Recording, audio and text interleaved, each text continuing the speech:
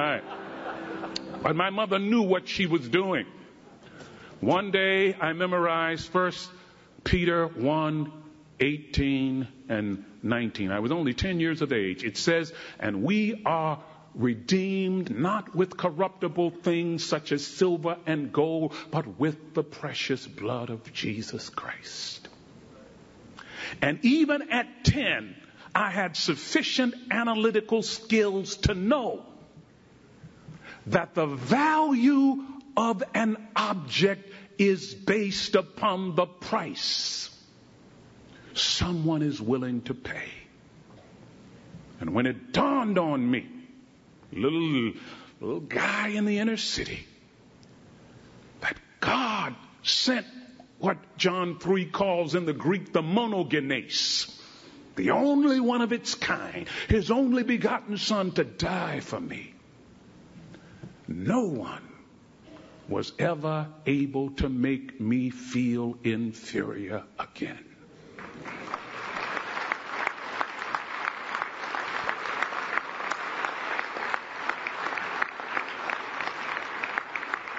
Moreover,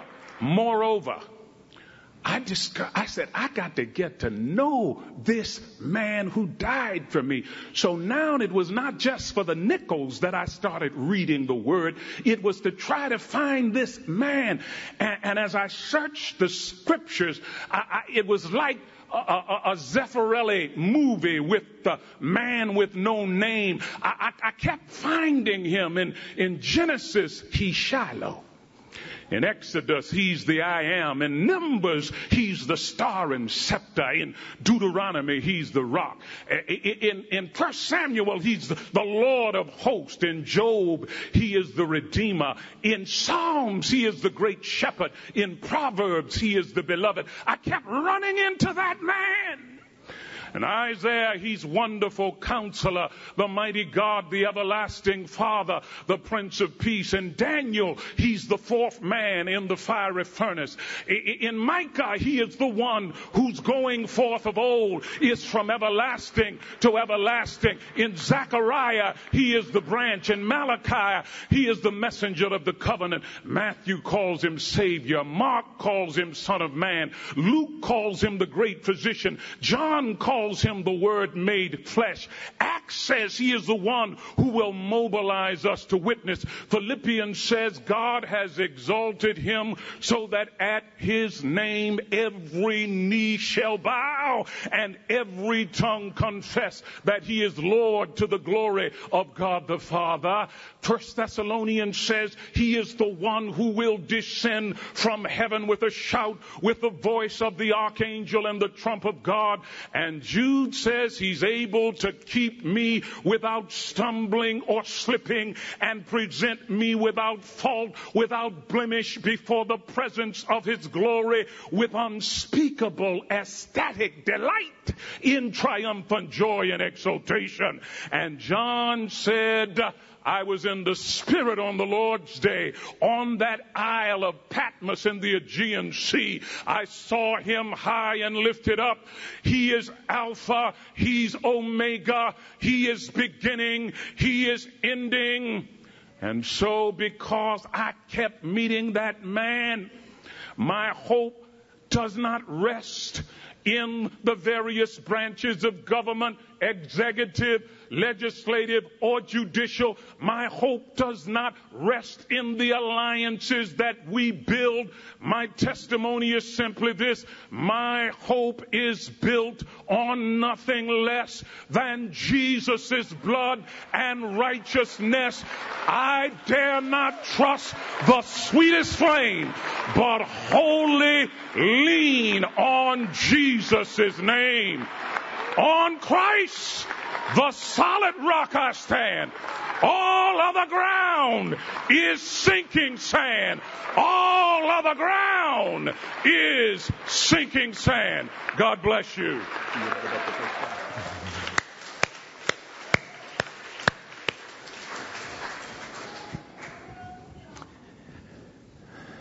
I thought Barry Black could state it better than I could. The value of any object is determined by the price that someone is willing to pay for that object. We know that God has placed the highest value on us as the creations that were made in His image because He was willing to pay the greatest price of all, the death of His Son on a cross. You see, the cross is the ultimate demonstration that we are loved.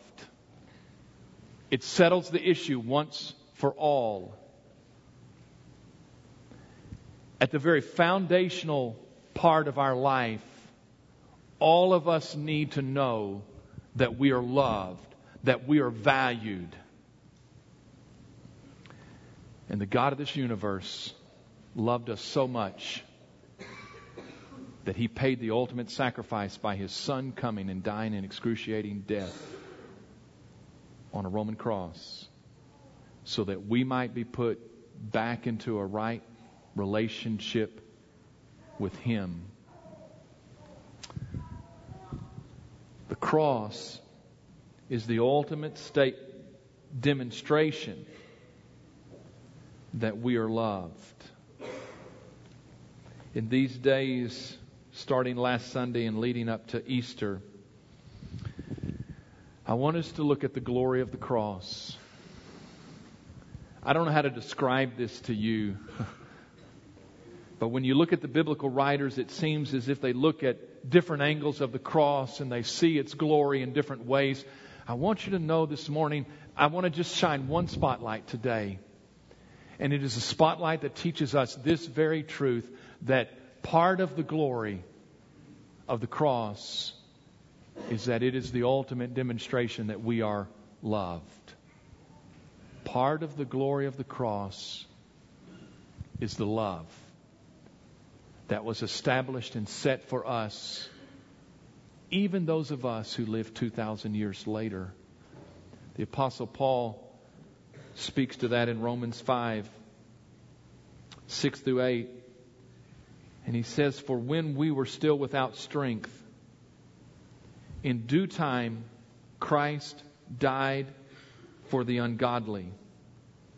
For scarcely for a righteous man will one die.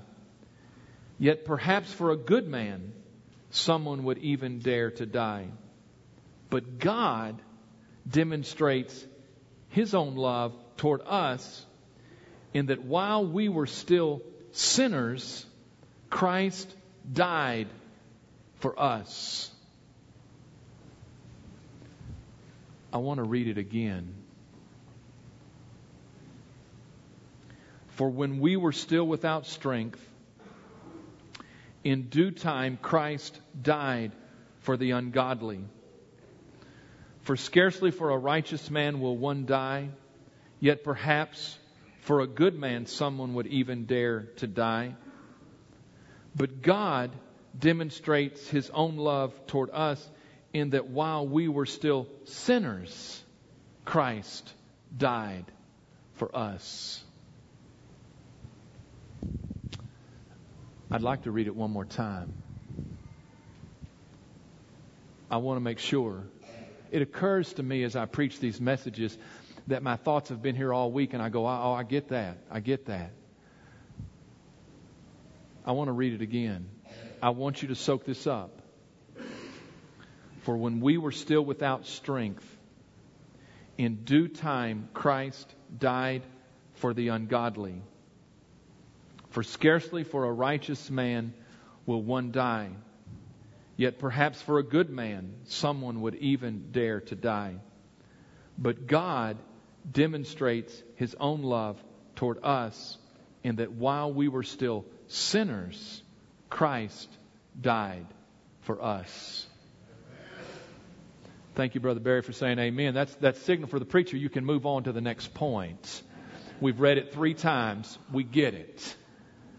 There's several words or phrases that I want us to think about in these next few moments. And the first word is in verse 8 when it says that God demonstrates His own love toward us. Demonstrates.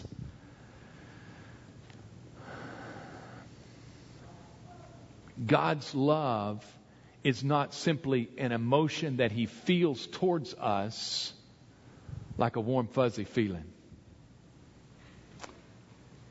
It is a love that is active, that has action behind it, that does. God didn't just look from heaven in the midst of our pitiful state and went, oh, I have such emotion for those people as they are separated from me. No, God took the steps in action to do what was necessary to bring us into a right relationship with Him. He did something. It is a demonstration. This month, our mark of the disciple is demonstrates love. So if you just like come in this Sunday and you went, what's all this about? Well, there's several things going on up here, but the big love is about God teaching us this month, focusing on that and saying, God, teach us to love. We've talked about this as a staff, and our thoughts went to the book, The 5 Love Languages. Some of you have copies of the 5 Love Languages. It says we express, share love in 5 ways: quality time, words of affirmation, acts of service, receiving gifts, physical touch. Part of what I realize is that God demonstrated His love for us in all of those ways. But the reason we say you need to demonstrate love is because there are different ways that you need to do something. And so last week we focused on the L and we said lavish. Lavish, give gifts. And it was based on the 5 love languages where it says receiving gifts. Some people, Maddie, their gift is, their love language is just receiving gifts. It happens to be the little woman I'm married to right now. And have been for a while and will continue to, until he takes me out, is what I meant to say. Not like right now. Byron's going to share this later, but I didn't mean to steal his thunder. But he left, so anyhow, apparently he thought, I've already heard this. O is to open up your life, and we wanted to equate that to quality time. Spend time with people. And so we're going to go on to talk about words of affirmation and acts of service. But I am struck when we come to this scripture that God shows or He proves His love by demonstrating it by an action. It was more than sentiment, and so it is for those that we are to love. John stated it in 1 John 3:18 when he says, "My little children, let us not love in word or in tongue, but in deed and in truth." God's kind of love demonstrates itself. So one of the words that I thought about in our scripture was the word demonstrates. Another phrase that strikes me, and we see it throughout, is the last phrase where it says Christ died for us. He died for us.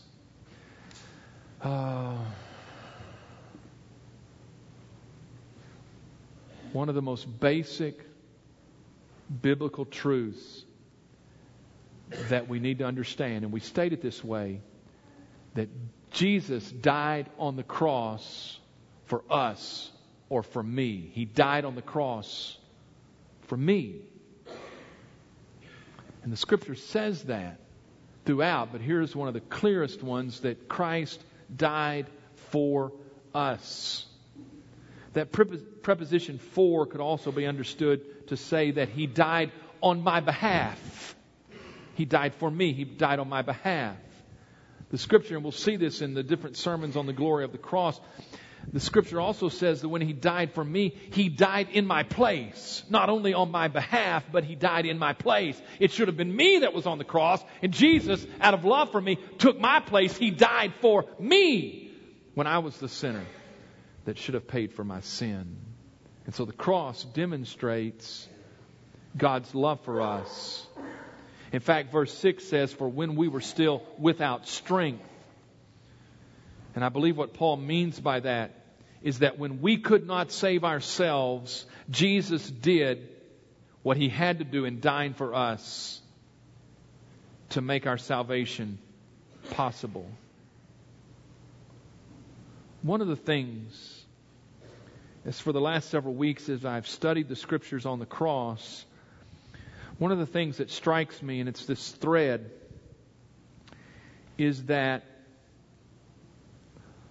God's love and the cross are invariably connected in the Scripture. And so, what? No. God's love and the cross are connected. And so here in Romans 5:8, but God demonstrates His love, His own love for us, in that while we were yet sinners, Christ died for us. He loved us. How do we know that? He died for us. There is a connection between that. And I think the one writer in the New Testament that strings that together is, interestingly enough, John the Apostle, who, if you remember in his gospel, does not use his own name. Do you remember how John identifies himself in his own gospel? He uses this tag, the disciple whom Jesus loved. And so, it's John. You see this string of these verses in which John connects love, God's love, and Jesus' death on the cross. And he may use different words. What's John that records John 3:16? For God so loved the world that He gave His only begotten Son. What does that mean, that God gave? It wasn't just that He became flesh. He meant, no, He gave Him as a sacrifice to pay for our sins. For God so loved the world that He gave His only begotten Son, that whosoever believeth in Him should not perish but have everlasting life. God loved us. He gave His Son. I don't know if you knew this. There's another John 3:16. It's in 1 John 3:16.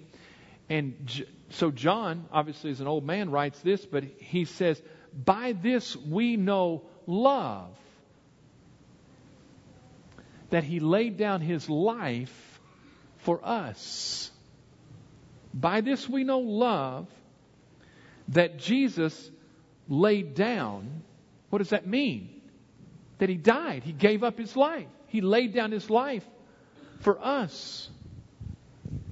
John would also say in chapter 4, verse 10, in this is love. Not that we loved God, but that He loved us and sent His Son to be the, we got to get here, propitiation for our sins. If I had to just give a synonym, the best synonym, it would be sacrifice. In this is love, not that we love God, but that He loved us and sent His Son to be the sacrifice for our sins. That He died as a lamb was slain in the Jewish temple. He died. So John, and I'm sure there's others, but there's a connection between God's love and the ultimate demonstration of that love, which is the death of Jesus, the cross. The other scripture I think about, John 15:13. Jesus in the upper room with the 11 at this point. And He says, greater love has no man than this, that a man would lay down his life for his friends. Greater love has no one that he would lay down. He would give his life. He would die. And I think Paul talks about that. And the reason I kind of read Romans 5 several times is so you would understand his train of thought. Because in verse 6 he says, in due time Christ died for the ungodly. For scarcely for a righteous man will one die, yet perhaps for a good man someone even would dare to die. So Jesus says, greater love has no man than this, that a man would lay down his life for his friends. And what Jesus was saying is, you are my friends and I'm going to lay down my life for you. And I believe Jesus was communicating that in the human realm there is no greater expression of love than that you would die for someone. I would dare say all of us have someone in this room that we would die for. But there's something very significant that happens right at this point. So Jesus said, greater love has no man than this, that a man would lay down his life for his friends. Something happens. It's very significant. In the human realm, the greatest sacrifice would be for you to die for somebody you loved. What Paul says in Romans 5 is there is a divine love that is greater than that. It is the love of God that would die for your enemy. That's what he says.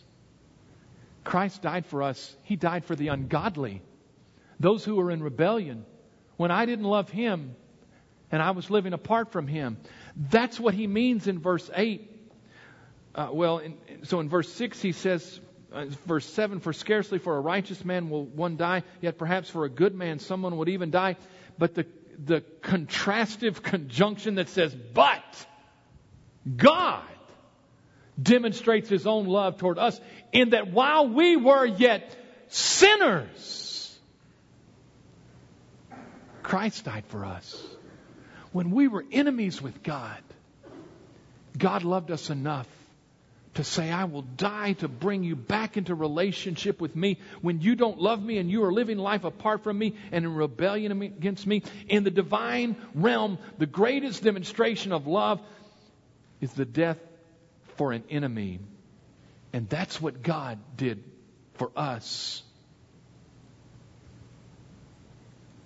We have this idea, I believe, that God the Father is mad at us. I need to speak to that today. Somehow that God the Father is this father figure that's mad and looking down and waiting for you to do wrong and to bring harm to your life and punish you. And it seems His disposition is that God the Father is always mad at us. And somehow in the redemptive story, that when God the Father is mad at us and we're in rebellion against Him and there's this impasse of alienation, that the Son said, Father, let me take care of this. And I'm going to go and I'm going to demonstrate my love for them and I'm going to pay for their sin so that, Father, you can love them again. And I'm here to tell you today, that's not the way it is at all. It wasn't that God the Father was mad at us and the Son somehow paid the price so the Father wouldn't have to bestow His wrath down on us. That's not it. It was that our sin broke the heart of the Heavenly Father, and He hated that we were in rebellion and we were alienated from Him. And out of love, He said, what can I do? I know God didn't ask that question. He knew what He was going to do. But it's like, what will I do? It's like a child that is in rebellion that you are willing to do whatever I have to do to bring that child back. What do I have to do? It was out of love for us from the Heavenly Father that He sent the Son to pay the price for our sin. It's the ultimate demonstration of love. And you know what God knew? Most people who heard the message that Jesus had died for them would walk away from the cross without ever accepting the gift of salvation. When Jesus was asked, will there be many who are saved or few? Jesus said the gate to salvation is a narrow gate, and few there are who find it. We're going to talk about it next Sunday, that Jesus died for all. But most will never accept the gift that Jesus paid for them on the cross. And the thing that blows my mind, God knew that. And Jesus came anyhow. And He paid for our sins. Because God wanted to do whatever He had to do, that whosoever would come, whatever of His children were in rebellion and would come back to Him, He wanted to make this once for all statement that you were loved. And you don't ever have to question whether the Father loves you. He gave His very best. I don't even understand all the Trinity. But it wasn't that the Father just stayed in heaven and said, "Oh, Son, you do the dirty work and you die on the cross." Jesus is God died on the cross that day in the person of the Son. That's how much the Father loves us. Out of love for us, the Father sent the Son to reconcile us back to Himself. It was God the Father that took the initiative out of love to restore us into a right relationship with Him. God did not start loving us after Jesus died for us. God loved us from the foundation of the world, and He knew the plan was that someday I would come myself to die for them so that they would always know that they are loved and valued, if for no other reason than God gave His very best in the worst way, excruciating death on the cross, in hopes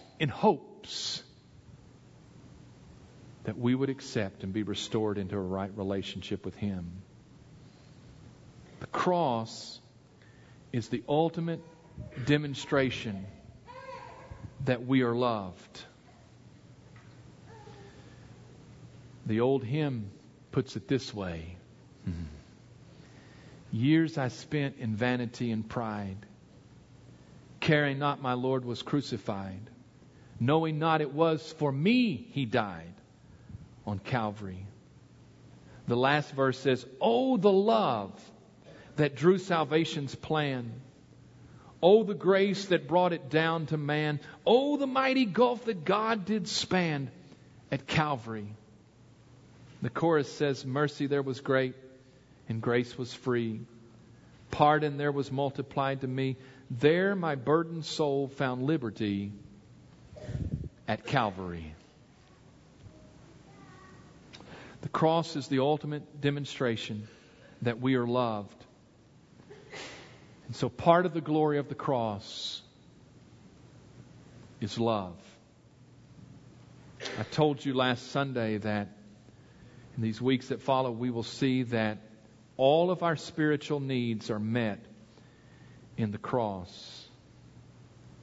And our need to be loved is the first of those. It settles the issue that we are loved.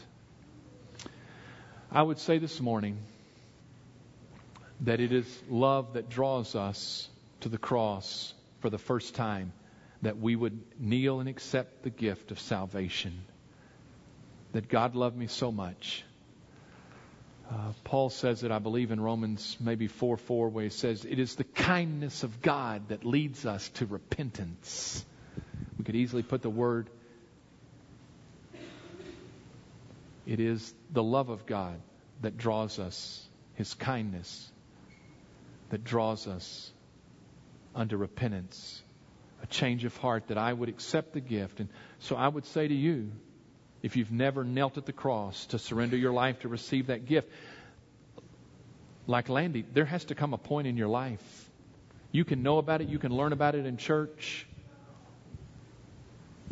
but the gospel brings us all to the cross. And to accept the gift, we must kneel there. Not literally, but but in a spiritual sense, figuratively. And we must accept the gift. We must acknowledge that we are sinners and that we are in need of the Savior. And so we must kneel at the cross. We are drawn to the cross by love. I would say to you, and I said this last Sunday, for most of us, that may have been years ago. It is because of the love that we experience here that I would say to you, we must stay there.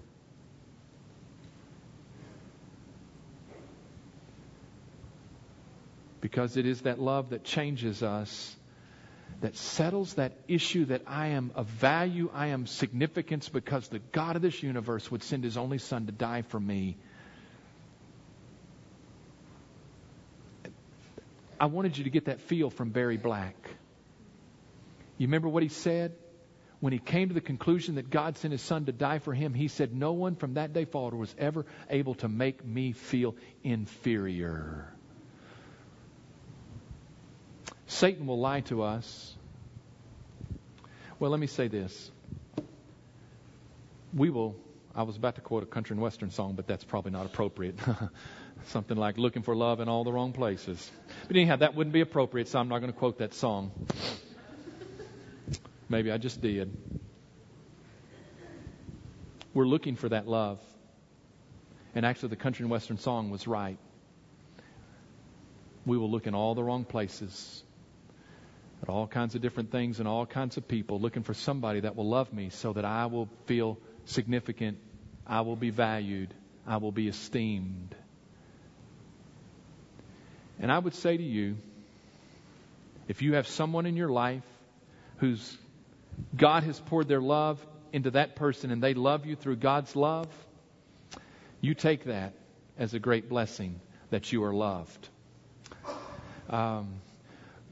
But if you happen to be the preacher's wife, you know every day that person is going to let you down, is not going to love you the way God ought to love you. Can I get a witness for the Lord today? I'm telling you, there may be people in your life that represent God and love you through God's kind of love, but they're just human beings. And they're not going to love you the way God loves you. And if you base your sense of self-worth on that person loving you, just give it a little bit of time, you're going to be disappointed. And your sense of self-esteem is going to be eroded. I taught this to my kids. I don't know if they remember. I hope somehow they intuitively know as we connected brains. No, you know this.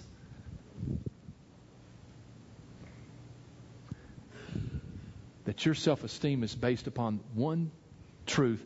That is that the God of this universe loves you. And how do you know that? Because He sent His Son to die on the cross for you. You don't ever have to wonder, am I loved? Am I esteemed? Am I valued? Quite honestly, it doesn't matter whether your spouse, your parent, your child, or anybody else in your life, a teacher, any other person loves you. They're going to let you down. You got to base your sense of self-worth on the fact that the God of this universe loves me. And you should never feel inferior if the God of this universe loves you. And I brought you to the cross this morning to say that's part of the glory of the cross. Not only must we kneel there, I would say to those of us who've knelt there years ago, we need to stay there day by day to understand that it is the statement once for all, the ultimate demonstration that we are loved, the cross. Amen? If you don't say amen, I'm just going to keep going on this point. Amen? Amen. Do you get it? Amen. You get it? I believe it's one of the foundational truths that we have to learn. And we learn it as we come to the cross and we see the glory of the cross. Would you stand with me this morning? I'm going to pray. The altar is open. Byron and I are at the front. If you need to visit with us, if you need to come and surrender your life to Christ, if you need, as I have said figuratively, to kneel at the cross, we can talk with you about that. You can come to the altar. You can make your decision. Father, today we pray that we would know that you love us and that you're not mad at us. And so, Father, I pray that we would draw strength from the cross and that we would know that we are valued, we are significant, we are esteemed. because you loved us that much. And so we pray that we would live in that. I pray it in Jesus' name.